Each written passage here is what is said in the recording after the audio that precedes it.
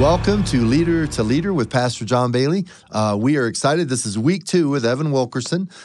We are so thrilled to have him. He is the young adult leader, next gen minister here at World Challenge. And as we stated last week, talked a little bit about him being the grandson of David Wilkerson and the son of Gary Wilkerson. And listen, I love the fact that, knowing Gary Wilkerson and yourself, just your relationship with your dad, is just so inviting. He's not trying to get you to be him or his dad. Just be the best Evan you can be. And it really is amazing to just work with you and see the great things that the Lord is doing in your life. And so this couple of weeks here, we're talking about engaging a woke generation with the truth of God's word. And how do you make a difference? How do you impact? Listen, we can sit around all the time and complain about the bad world that's out there and all the people that have all the bad beliefs. However, God is calling us to engage. And what does the Bible say? That it's a wise man who makes converts. So listen, if we're going to walk in wisdom, it's not just speaking to a generation, but it's helping a generation to be converted so that they can see the greatness and the power and the glory of Christ. Amen? Amen. So today I want to start off by asking a question. So we're talking about two things. One, we've got kids in the church that are growing in the church. How do we help them to find Christ? And then how do we engage with the world that maybe even is apathetic or they don't care? So let's start with this question of, say a young person is in the church and they're struggling. What are some things that maybe we can have maybe in the culture of the church that we're authentic enough to go, hey, take the mask off. You can really come in with your problems. And we're willing to discuss them. So if you have a person that's dealing with, some of the phrases of the day, the sexual identity or gender identity, and most of the time in the church, we just want to say it's bad and awful, which it is bad and awful. But we still have to engage with it. We can't let people suffer in silence. It is actually when they begin to talk is the first step of finding freedom. So what are some things that maybe we can say to leaders that are out there and we're saying, hey, if you really want to help to not just answer their questions, but help them to find a life in Christ, what are some things that you might be able to help in your church or ministry to be able to address those things? I think an important starting point is to kind of examine how we tend to respond to a younger generation's questions and their challenges and really why they're apathetic to the faith in the first place. So how are we responding and what's our reaction to somebody who's saying, I'm questioning the faith? Do we have this impulse of judging them, telling them, well, the word says this, so believe it and run with it. I love that, just to say this is the truth and believe it, but it's not the best approach for a younger generation, for students in middle school and high school and young adults. These are real questions that they're having. Maybe somebody in their family had passed away, and they're wondering how God is really good if He would let their loved one just pass away early, and they struggle with that. And if that doubt is left unchecked or unexpressed, I think is a better way to say it, then it's going to eat at them. And we know that's trouble, that's danger for their faith. So I think prayerfully asking the Lord, how am I responding to these kids, to these young people in the faith? Do I deride them when they say that they believe something that I think is funny or ridiculous?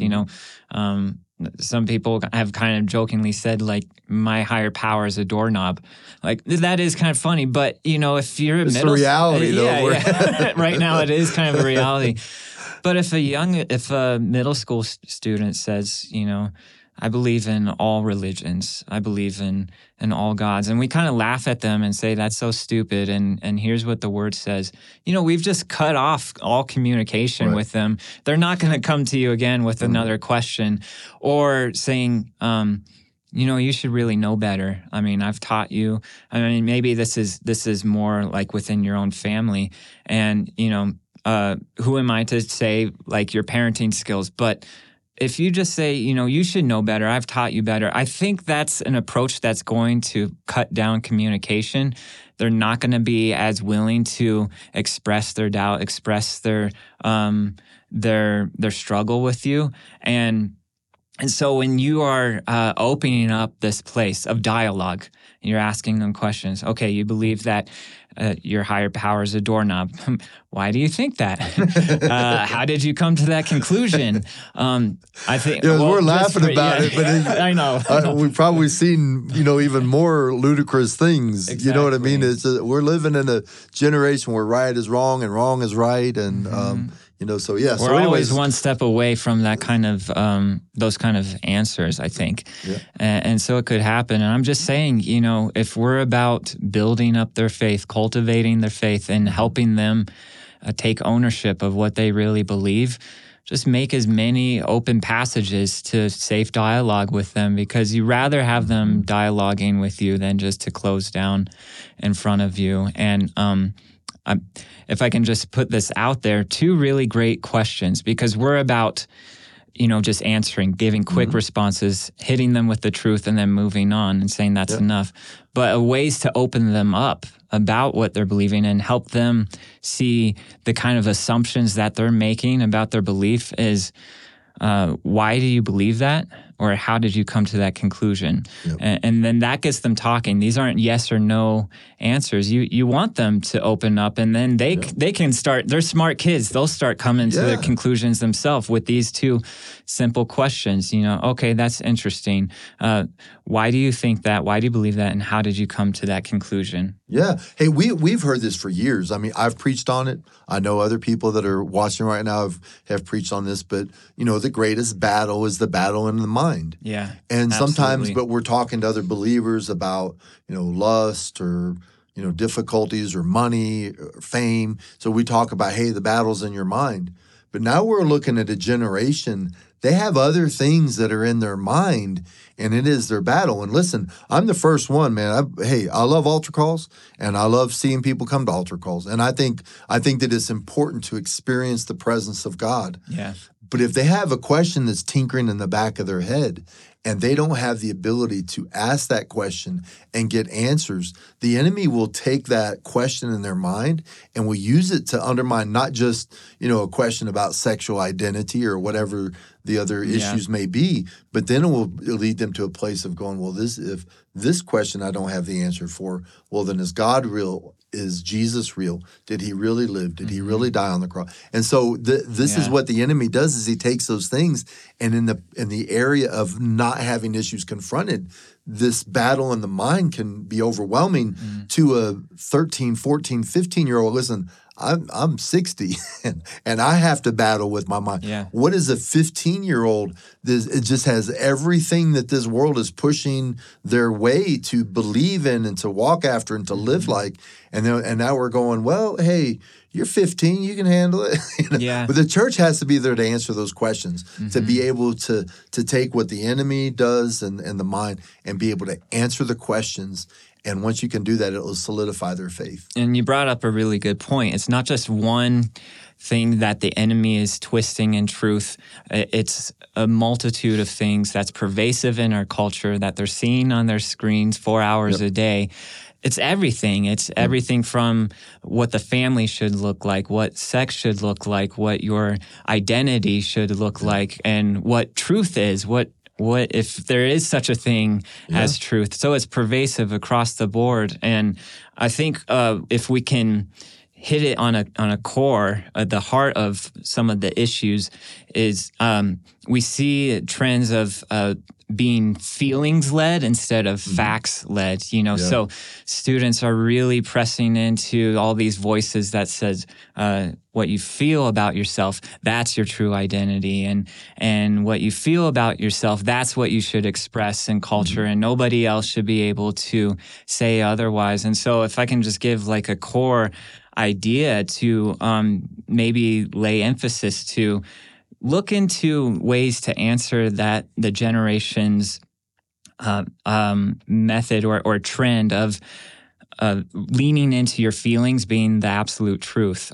Because obviously there's a lot of illogical inconsistency with that idea. That whatever you feel, today I feel like a man, the next day I feel like a woman, and that's your identity. But those ideas have been through the enemy really rooted in this culture, and that's some of the things I think that we need to uproot in order to meet their needs right now. Yeah, I mean, and you're really hitting on that. I mean, the scripture says that the heart of man is deceitfully wicked. So if you're trusting your feelings, your heart, how you think about things or how the culture does, you're always going to wind up in a difficult place. And this is the truth. That what we try to do is we go, hey, I'm going to take my kids, I'm going to make you go to church, Sunday, Wednesday, if even that. You're going to be in church twice a week. And then you hope by them being in church twice a week that somehow that's going to counteract the 24/7 of all week long that they're bombarded with messages. And that's why, this is true of any culture, when churches make disciples, they multiply and they grow. Yeah. When churches don't make disciples, you can have good teaching, you can have a great potluck, you can do fun stuff, you can have a bouncy house, but if you're not making disciples, ultimately the enemy wins that battle, because making disciples means you start with the authority of Christ, with the blood of Jesus, with the power of God, and they know it and they see it. They see the truth in God's word, and that's what's going to counteract the 24/7 that you get. So it means that we have to answer their questions in a way that's going to help them to grasp truth. Yeah, I agree. And I think in being intentional about discipleship in a way where they're being educated, they're going to school 8 hours a day. I liked what Bodhi Bacham said once, where he said, if you give your kids to Caesar, don't be surprised if they turn out to be Romans. It's kind of this idea of like they are being educated in one way or another. And youth group on Wednesday night and Sunday school on Sunday isn't going to cut it long term. And now there's ways to counteract that. That's not just in the church. I mean, family devotions and other things, worship music in the car. There's creative ways, going to a movie and then kind of dissecting that movie in a biblical worldview. There's a plethora of creative ideas where you can start to speak into your kids' lives a biblical lens, seeing world through the lens of faith. But I think there's also really a place to just have education on maybe the creed, catechism, all these kinds of things where they're really wrestling with deep theological issues. I had one Christian professor where he's going over all of the catechisms with his middle school students. And this is just a helpful fact, too, for how kids learn. A lot of people already know this, but up from like elementary to middle school, they're all about the what and, what are the facts? And then middle school through high school is why, so why. And so you can even educate students based on how their minds work in that developmental process. Elementary to middle school, you're just telling them the facts. You're educating them on the catechism, the creed, Bible memorization, and worship. And then after after middle school and high school, you're going through the why. Now you're looking more into maybe apologetics and deeper theology. You're having Q&A, you're doing discussions and maybe a debate, and it's okay because in the home, in the church is the place to do that, to help build their faith. I heard one researcher say that first, second, and third century, the church would go over 140 to 150 hours of catechism as new believers because they knew. Which catechism, good Bible teaching, solid, foundational Bible teaching. Yeah, exactly. That's all I mean by it, is that there's these the theologies, the doctrines that the church has studied and looked at in depth, and they're facts based on a biblical reality. And as new believers, these believers were going through 140, 150 hours of being educated. High school students, they're getting educated in calculus. I think we can challenge them just a little bit more if we expect them to be disciples and really follow Jesus. Yeah, and I'll tell you, when you're talking, this is what's rolling through my mind. of how important it is as parents, pastors, leaders, even for us as pastors to see to it that the parents of those kids are walking with God. Yeah. Because it's not just let me take 5 minutes and talk to you about a biblical thing. It is a life. It's what they see Monday to Sunday. Yeah. And it's not just going, okay, we're going to sit down and have a Bible study. That is part of it. It is great to go through the biblical teachings.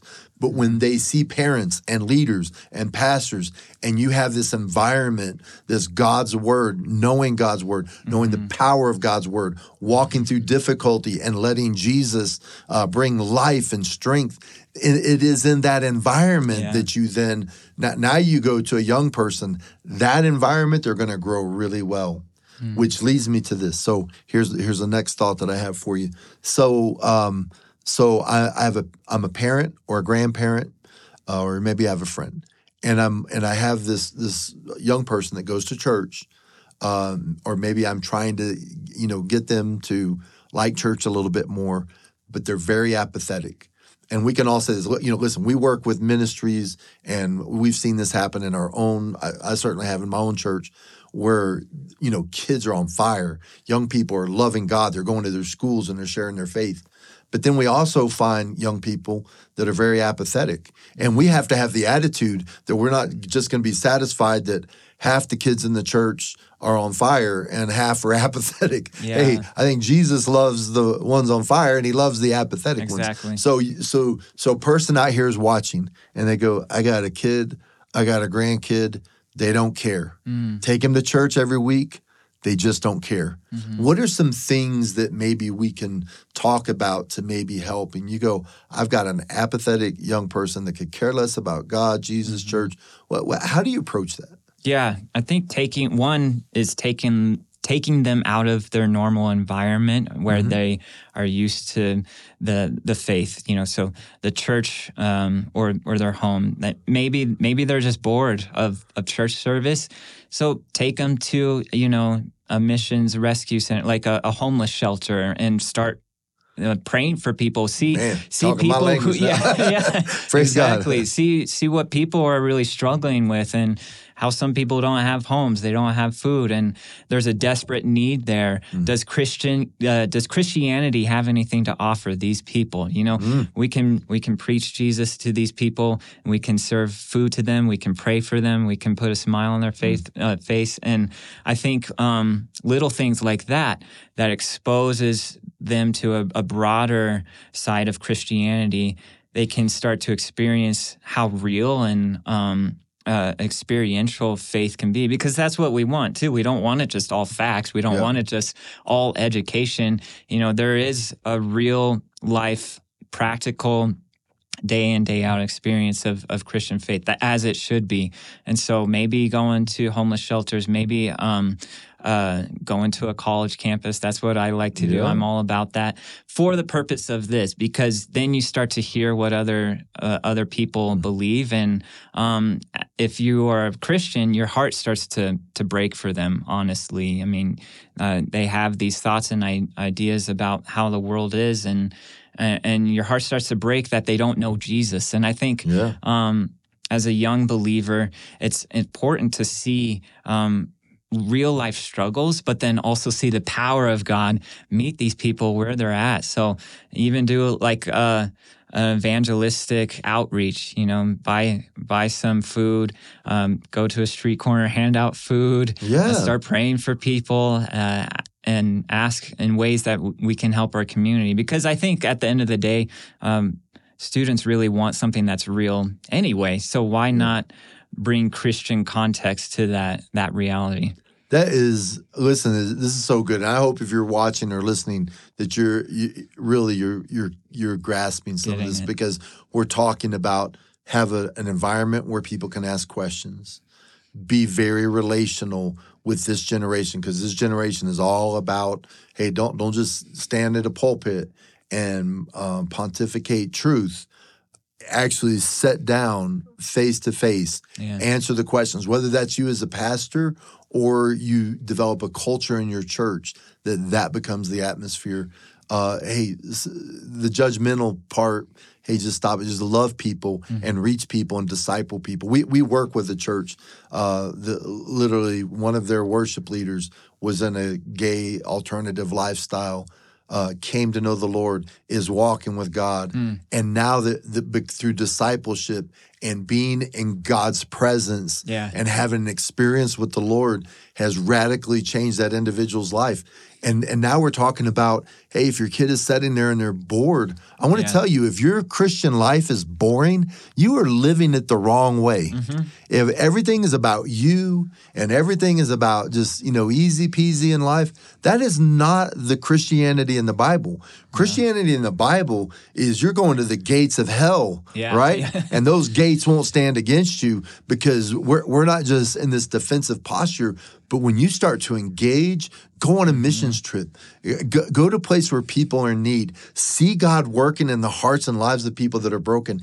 And when young people can see God doing those things in a real way, it's like, okay, now we're not just talking about a podcast argument or listening to something on the woke generation. Now you are seeing living testimonies, and they overcame through the blood of the Lamb, the word of the testimony, and you're seeing it happen in action. That's so good, Evan. Now you're seeing young people that are stepping out and seeing the power of God at work. Yeah, absolutely. Yeah, and we've heard, of students who go on missions trips and they come back changed people.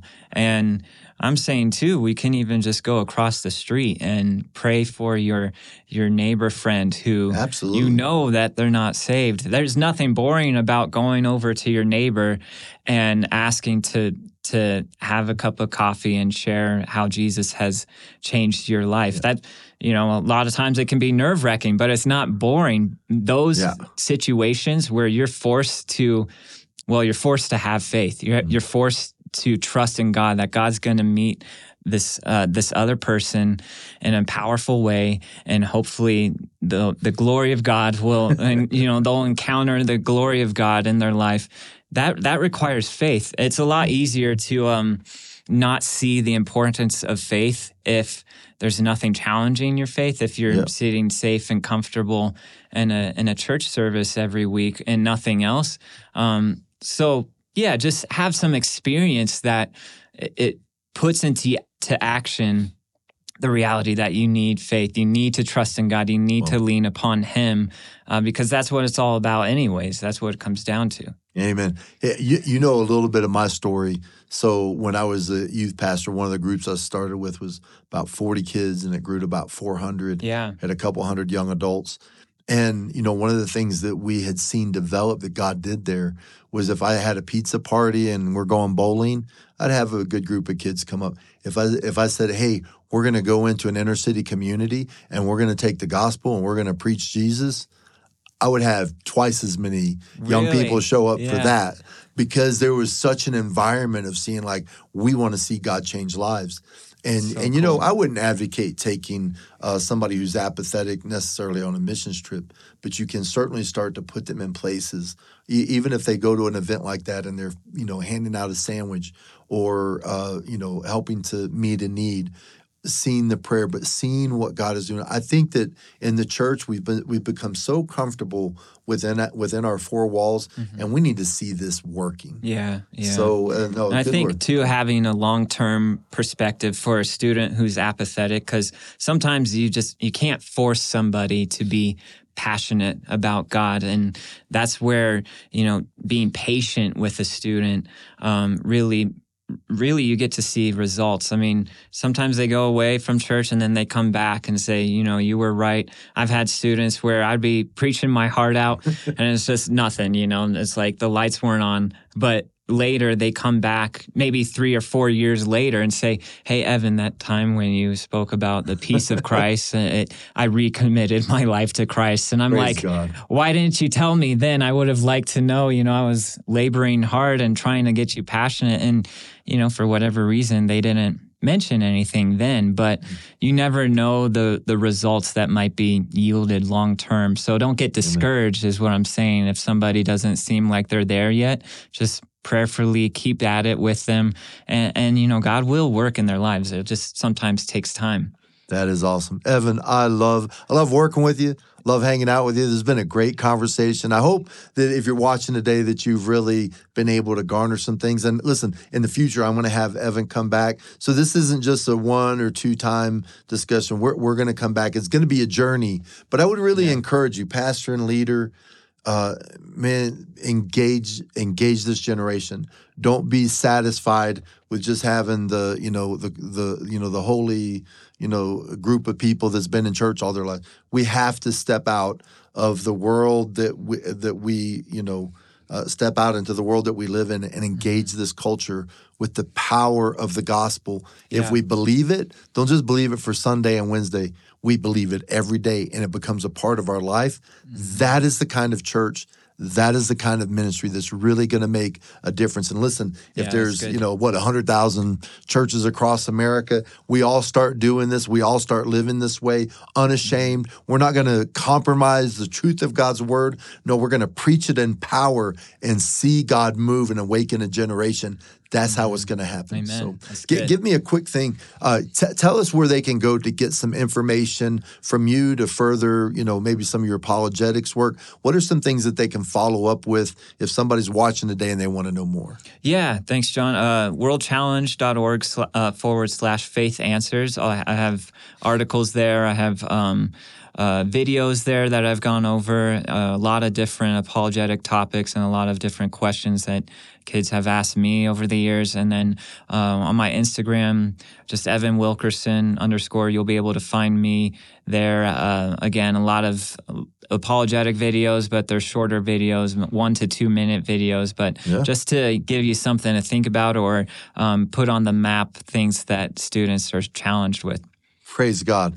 Hey, listen, thanks for tuning in today. This is Leader to Leader with Pastor John Bailey, and we've been talking today and last week about encountering a woke generation with the truth of God's word, and we are believing for an awakening in our generation. So if this has been helpful, share it, like it, send it on to somebody that's a friend, and I believe you'll be blessed.